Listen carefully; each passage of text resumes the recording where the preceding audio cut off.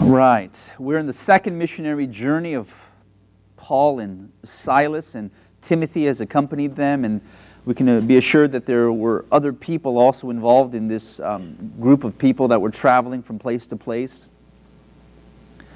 We left Thessalonica last week, and we find ourselves in the city of Berea today. And so in verse 10, we'll take up the reading. And the brethren immediately sent Paul and Silas away by night to Berea. And when they arrived, they went into the synagogue of the Jews. Now this was their custom. Okay, we've been reading this time and time again. Verse 11. Now these were more noble-minded than those in Thessalonica, speaking of the Bereans, for they received the word with great eagerness, examining the Scriptures daily to see whether these things were so. Many of them therefore believed, along with a number of the prominent Greek women and men. But when the Jews of Thessalonica found out that the word of God had been proclaimed by Paul in Berea also, they came there likewise, agitating and stirring up the crowds. And then immediately the brethren sent Paul out to go as far as the sea, and Silas and Timothy remained there. Now those who conducted to Paul brought him as far as Athens, and receiving a command for Silas and Timothy to come to him as soon as possible, they also departed. We'll stop there. Today we want to talk about Bible reading. And this is, you go to a church and you think, all right, great. Now, in lieu of bringing like a nice steak in front of you, just think of something as simple as a bottle of water. Imagine for a moment you are not in an air-conditioned room and you are extremely thirsty. And I were to explain to you that I have in my possession a very chilled, and it's got condensation on the outside of the bottle. This one doesn't, but it does. And a very chilled bottle of water. And I can explain to you every facet describing it. I can weigh it out for you and tell you how much it is. I can put a thermometer in there and tell you what the temperature is. But if you are thirsty, the only avail to your condition is not a description of this bottle of water. The only thing that satisfies your condition at that particular moment is to take the bottle and to drink. The same can be said for food. The same can be said for anything. You talk about a fruit and you say, you know what, an apple, crisp and red and lightly oranged and yellowed in certain spot, firm and hard, and yet when you slice it, juice is coming out. And you can describe every facet of a piece of fruit, but in the end, it's all about consuming it. We sang a song today. It's about tasting and seeing the goodness of God. And there's an aspect of Bible reading that must translate into that same vein, into that same conversation. A lot of the times in our Christian lives, we are being given a constant description of what God is like. We're being told the characteristics of God. We're being told by somebody who has prepared some food and explaining the dish in a fascinating way, and we are content with a description of God. But in our daily lives, how many of us can eat secondhand? Apart from seeing it on nature, like shows like birds throwing up into their chicks' mouths, that's kind of disgusting, right? That's very disgusting, right? But in a sense, that's how we digest the Word of God. Somebody chews it for us, makes it nice and soft and mushy, and blah, throws up at you every single week. That's not a pleasant sight, but that's actually what happens for a lot of Christians.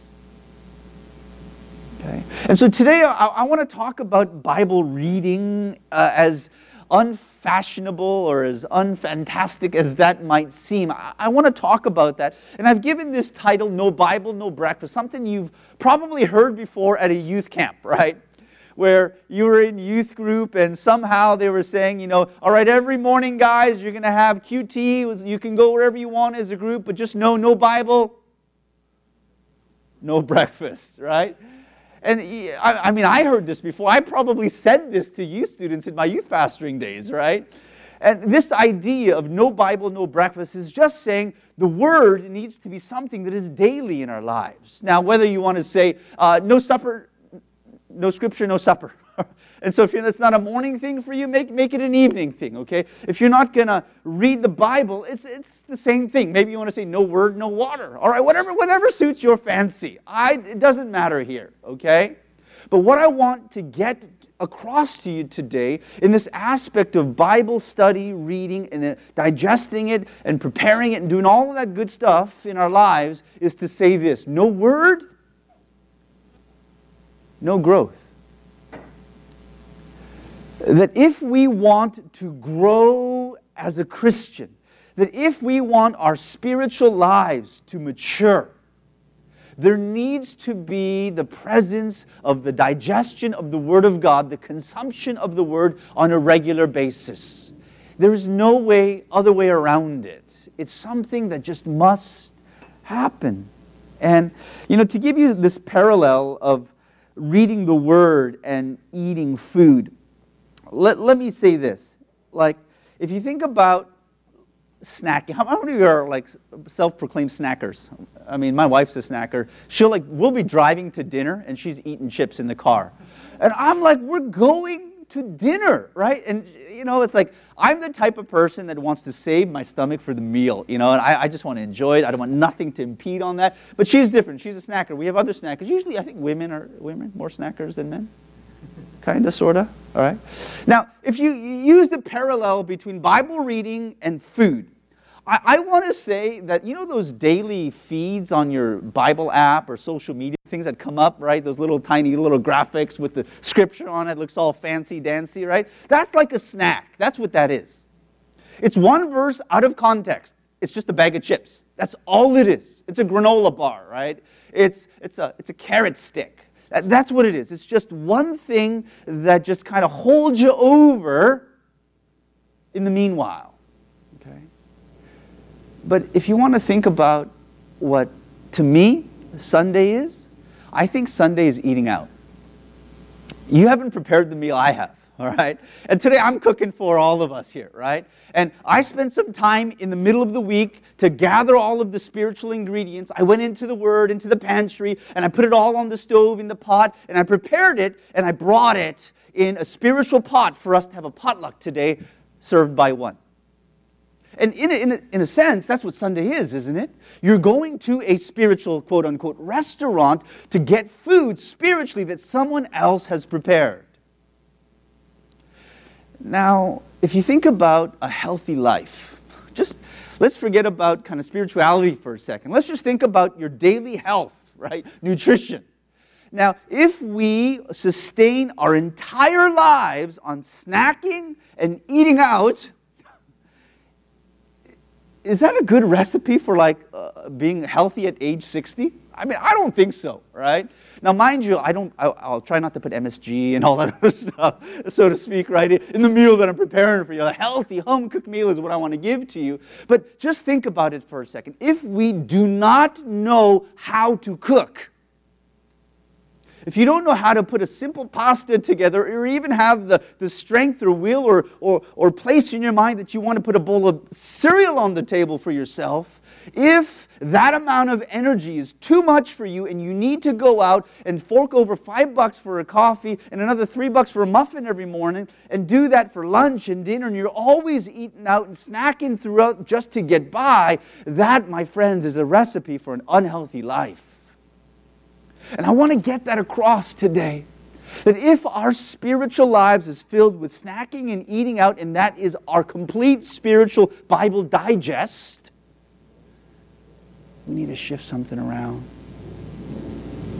And I don't want to beat you over the head. I just want to challenge you today in that regard. I want you to examine, what did I eat spiritually this past week? Did I prepare anything of a spiritual meal for my own heart and soul? I think that's an honest question that we need to ask ourselves. And this is not an indictment. I mean, as a pastor, I fall short plenty of times in this regard. Many times as a pastor, if I'm not preparing a sermon, sometimes it's hard to get into the Word on my own. And too often I find that my own Bible reading is not for myself. My Bible reading is for the church. And that's something wrong there. That as a pastor, I need to get into the Word for me. I need to be able to cook for me, not just for other people. And so I'm not pointing any fingers here. But what I'm saying is, let's have honest reflection. And let's understand that my spirit needs this for health, for maturity. I'm going to share a couple of points. First, studying the Bible is central to Christian growth. Central. And notice I didn't say reading the Bible. Right?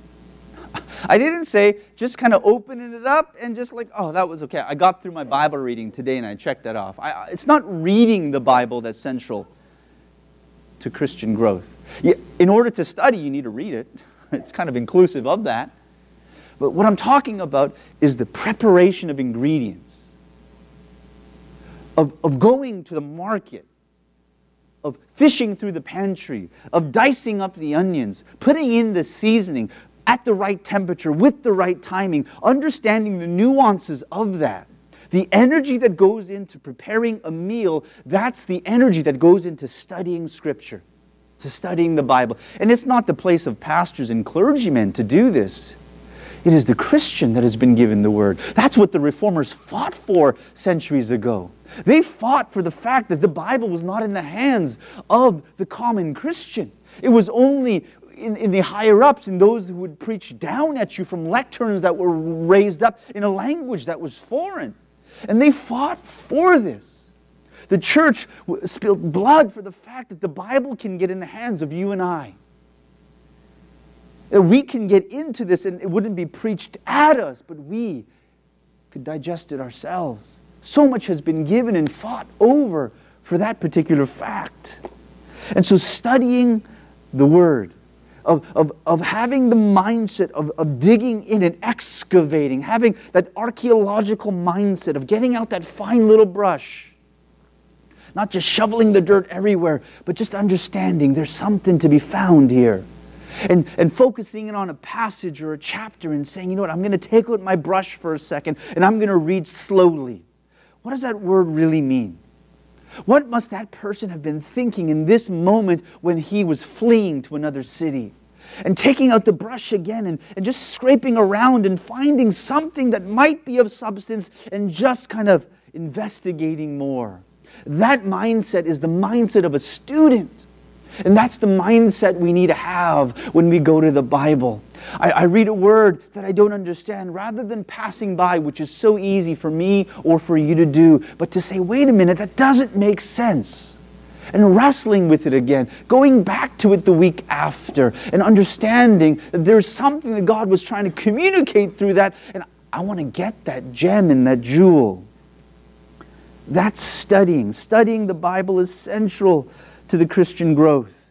And it says in our passage that the Bereans were more noble-minded, right? That noble, I mean, like, what a great description it is for some Christians over there. I mean, and there were some reasons why these Christians were more noble-minded. 3 were given. And did I put that in your sermon outlines? The 3 reasons why they were considered more noble-minded was, number 1, they received the word with eagerness. Eagerness. That word means zealous, right? That you're anticipating, right? Y'all know what it means to anticipate after Black Friday shopping, you know, stuff coming in, your birthday's coming up, a child on the way, going first day of work. You know, these things you anticipate what you're going to experience, and your mind is kind of focused on that, and you're getting ready to receive this interaction, this experience, this merchandise, whatever it is. It's anticipation, eagerness. At first date, what should I say? Should I wear this? Like, you have it picked out like 2 weeks in advance what you're going to wear, right? It's that hard condition that's perked up, that's ready to go. Like, boom. It says, let's go now. And like, you're ready, eager. That's the word here. They received the word with a spirit and a posture that was leaning forward. Not like just laid back, whatever he says, doesn't really matter. But it was like, wait, let me sit up for a second. And I want to hear this. I need to know this. This is relevant for my life. Eagerness. All right? You know that feeling, like, we don't get as much mail as we did years ago. But I love getting mail. Y'all love getting mail? Who loves getting mail? Anybody like getting mail? Like, not email, like regular mail. Like, I love going to the mailbox and finding stuff in there, right? And so, I mean, that's I'm in our family, I'm the only one with the mail key, right? There's only one, right? I could make a copy of it, but I like going, right? I'm doing it sacrificially for my wife, that I'm the one doing it. But I mean, secretly, I like going to the mailbox, right? I like that, that 200, 300-foot stroll, whatever that is, to the front of our community, and I open it up, and as soon as I open it, it's empty. I'm like, I feel so depleted of joy in the moment if it's empty, right? But when there's stuff in there, it's like, right? And nowadays, it's like half of it's like credit card offers, and I don't even that's just ripped up immediately. I don't even look into that stuff, right? But there's moments where you get a letter, right? You get some sort of a check in the mail, or when that stuff happens, I'm the type I never open it on the way back home as I'm walking back to our place. I want to be sitting at my desk, and I want to open it with a letter opener. I don't want to have the jagged edge on it, and I want to just be ready to open this. I'm always like that, right? And so I bring it home, and I sit down, and I get my letter opener, and I just and I open them all of them first, and they're all stacked up, and I go one by one, and I pull it out. And I just enjoy it. There's an anticipation for me when I get mail. And so if you want to get on the good side, send me mail, right? I mean, really, it's just that exciting for me, right? And but in a sense, that letter, God has already packaged and put in the post. It's already arrived at our desk. That message that God is sending to us, speaking to us, wanting to share with us. And that anticipation and eagerness, more than a piece of mail that comes via the post or FedEx, something that God has delivered through the hand of His prophets, relayed through the copying of Scripture, century after century, relayed and now bound by different publishers and bought by us, put electronically on apps and tablets. This is a letter sent by God to each and every one of us. And that anticipation of wanting to open it, read it, discover, what does it say for me? That's the mindset and the spirit of the Bereans. Eagerness. They're eager to receive the word. They were ready and hungry. It's like a sponge. Give it to me. I want it. That's the first reason why they were called noble-minded. The second reason why they were called noble-minded was because they examined the Scriptures. Right? And then we go back to this point, right? Studying, right? Examining, right? Searching, scrutinizing, sifting, questioning, interrogating, right? It's like you want to get something from the person. It's like an officer interrogating a person. It's like, I'm trying to get something out of this. And I go to the Scriptures to, in a sense, interrogate it, not question its validity, but sift out, uncover from underneath, bring to the forefront, examine it. This spirit is why the Bereans were so noble-minded.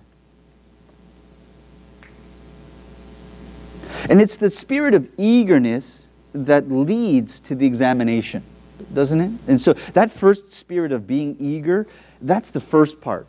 And that naturally will lead to the examination. And so if eagerness is bringing out the shovel or the brush or the tools, the examination is the actual digging, the excavating, the questioning. And the third thing is that they did it daily. All right? And so they were eager to receive the word. They examined the Scriptures for themselves, and they did this daily. Right? It was a consistent thing. It was central to their lives. I mean, let's think about it. It makes little difference to go to work and do one job well and to only go to work one day. Like, our work needs to be connected to a larger project in order for us to do well at work. It's just because I went in on Monday, I did a great job, and I didn't go in on Tuesday or Wednesday or Thursday or Friday, right? And so doing good work once, great. good job for the day. But work needs to be connected to a larger project or vision, a larger stretch, right? And the same goes for our reading of Scripture. To read it once well and say, man, that was a great Bible reading, wonderful. But there's a larger biblical narrative that unfolds, Old Testament and New, and being able to read into that and discover that is where something good comes out, right? That's powerful. And this morning, the praise team always gathers in the morning, and as we were sharing this morning, two of our praise team members, they were sharing a little bit about their week, and I was so encouraged by a couple of the things that were said. And so I just wanted to give a brief moment for Andrew and Daniel just to share a little bit about what you shared earlier today. And so you can clap for them if you like.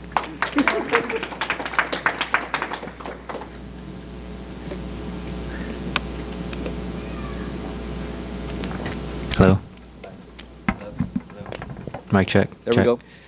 All right. Hi, guys. My name is Daniel, for those of you guys that don't know me. But I can't take all the credit for what I said this morning. I got the inspiration from Esther and Amos, actually. I shared that ever since I've been seeing Jen, my girlfriend right now, we started doing reading the Bible passage that the Bible app sends us every day. And we've just been going over it, and it's kind of helped us to really solidify our faith in God and kind of make sure that, we're putting God first before we put each other first. And that's kind of one way that this Bible reading has actually helped me and Jen, I guess. And it's kind of cool to see how she thinks and what she thinks about God and what she thinks about the passage. And I think it's been helpful for us both. Amen. Hello. My name is Andrew. I've been trying to look for a thing to read in the Bible like consistently, and the place where God brought me to was I wanted to read about David because I'm starting to lead worship, and I wanted to see his heart again. But where God actually took me was actually Samuel, and I've been reading 1 Samuel and being able to see the progression every day in reading the Word. And I'm using the ESV Study Bible. I don't know if you guys are using it, but a lot of times it's scripture and notes, and then whenever I need like a reference or something, I can hop down and check all those things. And then once I'm done reading, I usually kind of have like my own journal that I write through, and then I digest what's happening, and then I can look back on the progression and see through my application where this is what happened, and I feel like I'm digesting it through the week. So it starts off with one chunk, and then it becomes bigger and bigger and bigger, and then you see a bigger picture. And we've read like the Bible. I know a lot of people have read a lot of the stories and stuff, but I think seeing the story again through the perspective now than through college and then when I was a kid, I realized there's so many different things in that scripture that really does change what you're actually eating from it. Maybe at first it was like yogurt, but then now it's like steak. I don't know. But it's been really good, and it's been blessing to really be able to read this week and just in general. Thank you, guys. It kind of highlights what I'm talking about. What I appreciate about trying to bring Scripture central to your relationship, it was impactful as I was listening. And the heart to want to go through and not just read isolated scriptures or verses, passages, but to be able to digest books at a time. And not in one sitting, of course, but being able to go through it, you see a narrative that really just pops up. And personally, I read the Bible as if it was like this movie that I was seeing, like actual people. And that old children's cartoon Hanna, I think it's Hanna-Barbera, where she's transported into Bible times, and I kind of read the Bible that way. Like when Paul's on this ship and he's going from there to there, like what are they feeling? What's the emotion? What's that setting like? How difficult is the journey? Because there's a lot of things in between verses that it just kind of goes, and they went from there to there, and it's like, wait a minute, like if I were to go from there to there, like there's something that I'd be feeling, right? And the reason why I share that all the time is I want to encourage you to read Scripture that way, that it's a historical narrative that actually took place in real life, and begin to understand the lessons contained within it. We don't have to read too much into it, and we don't want to fabricate stuff, but it happens in a context that was real, and that's what we need to unearth. The church in Berea never received a letter from Paul in the New Testament. There's no letter to the Bereans as there is to like Corinthians and Thessalonians or the Ephesians or Romans and all these people, right?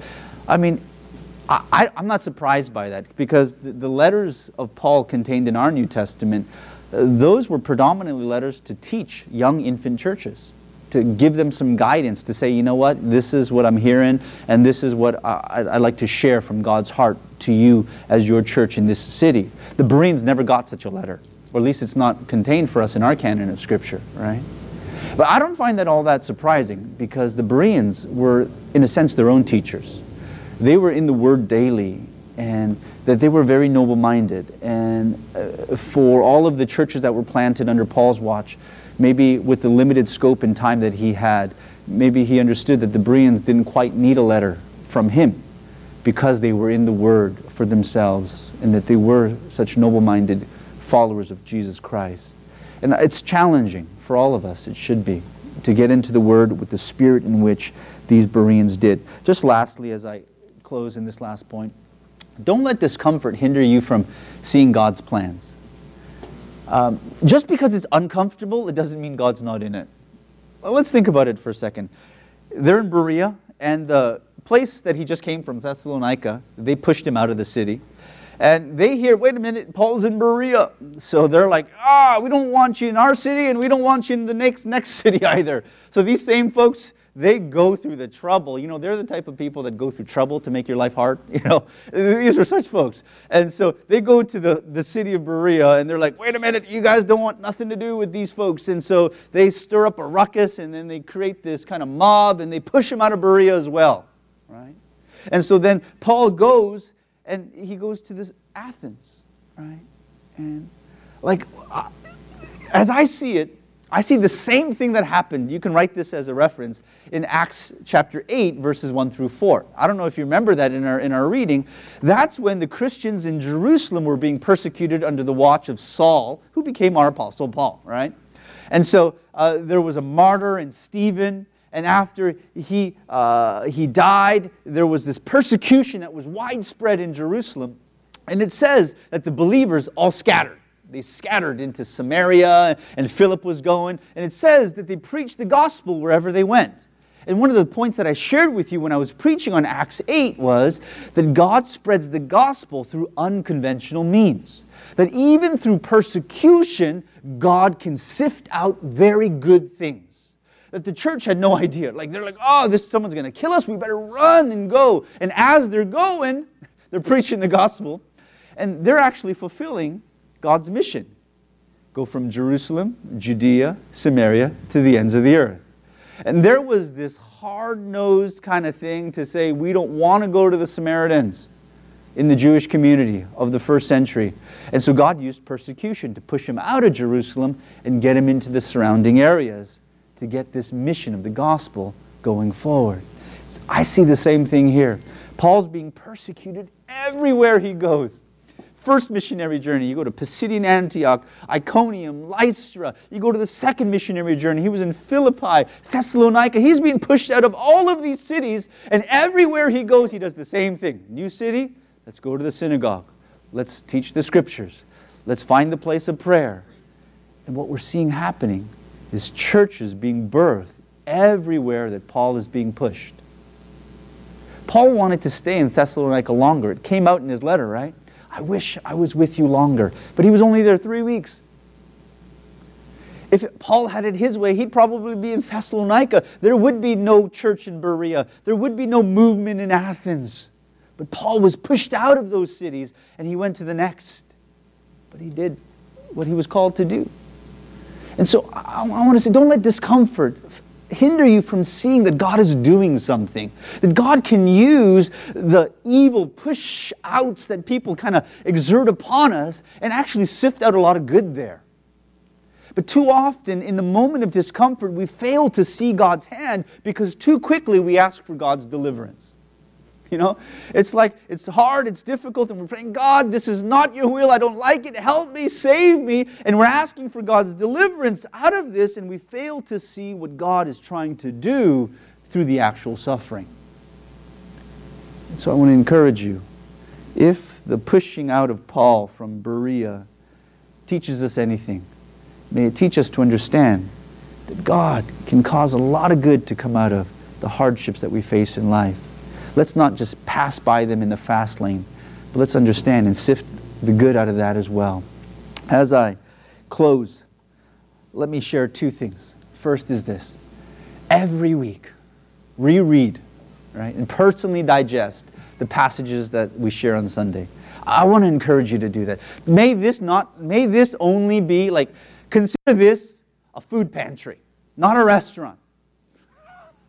If it makes any difference to you whatsoever, okay? If that imagery changes. Don't consider this a place where you come to dine.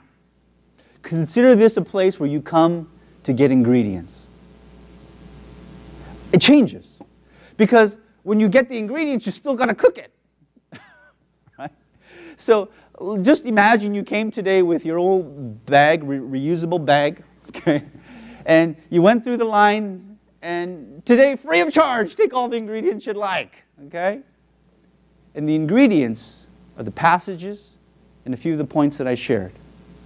But don't consider them digestible here. Examine it with the spirit of the Bereans.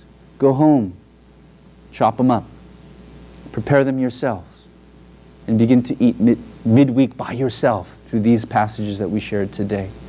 And I think that imagery alone is a great image to kind of end off with. Just reread it, examine it, and personally digest it. But one last thing that I'll say is this. Prioritize Bible reading as much as eating. That takes me back to the title, all right? No Bible, no breakfast, no scripture, no supper, no word, no water. Because really what I want to say is no word, no growth. Amen? Amen.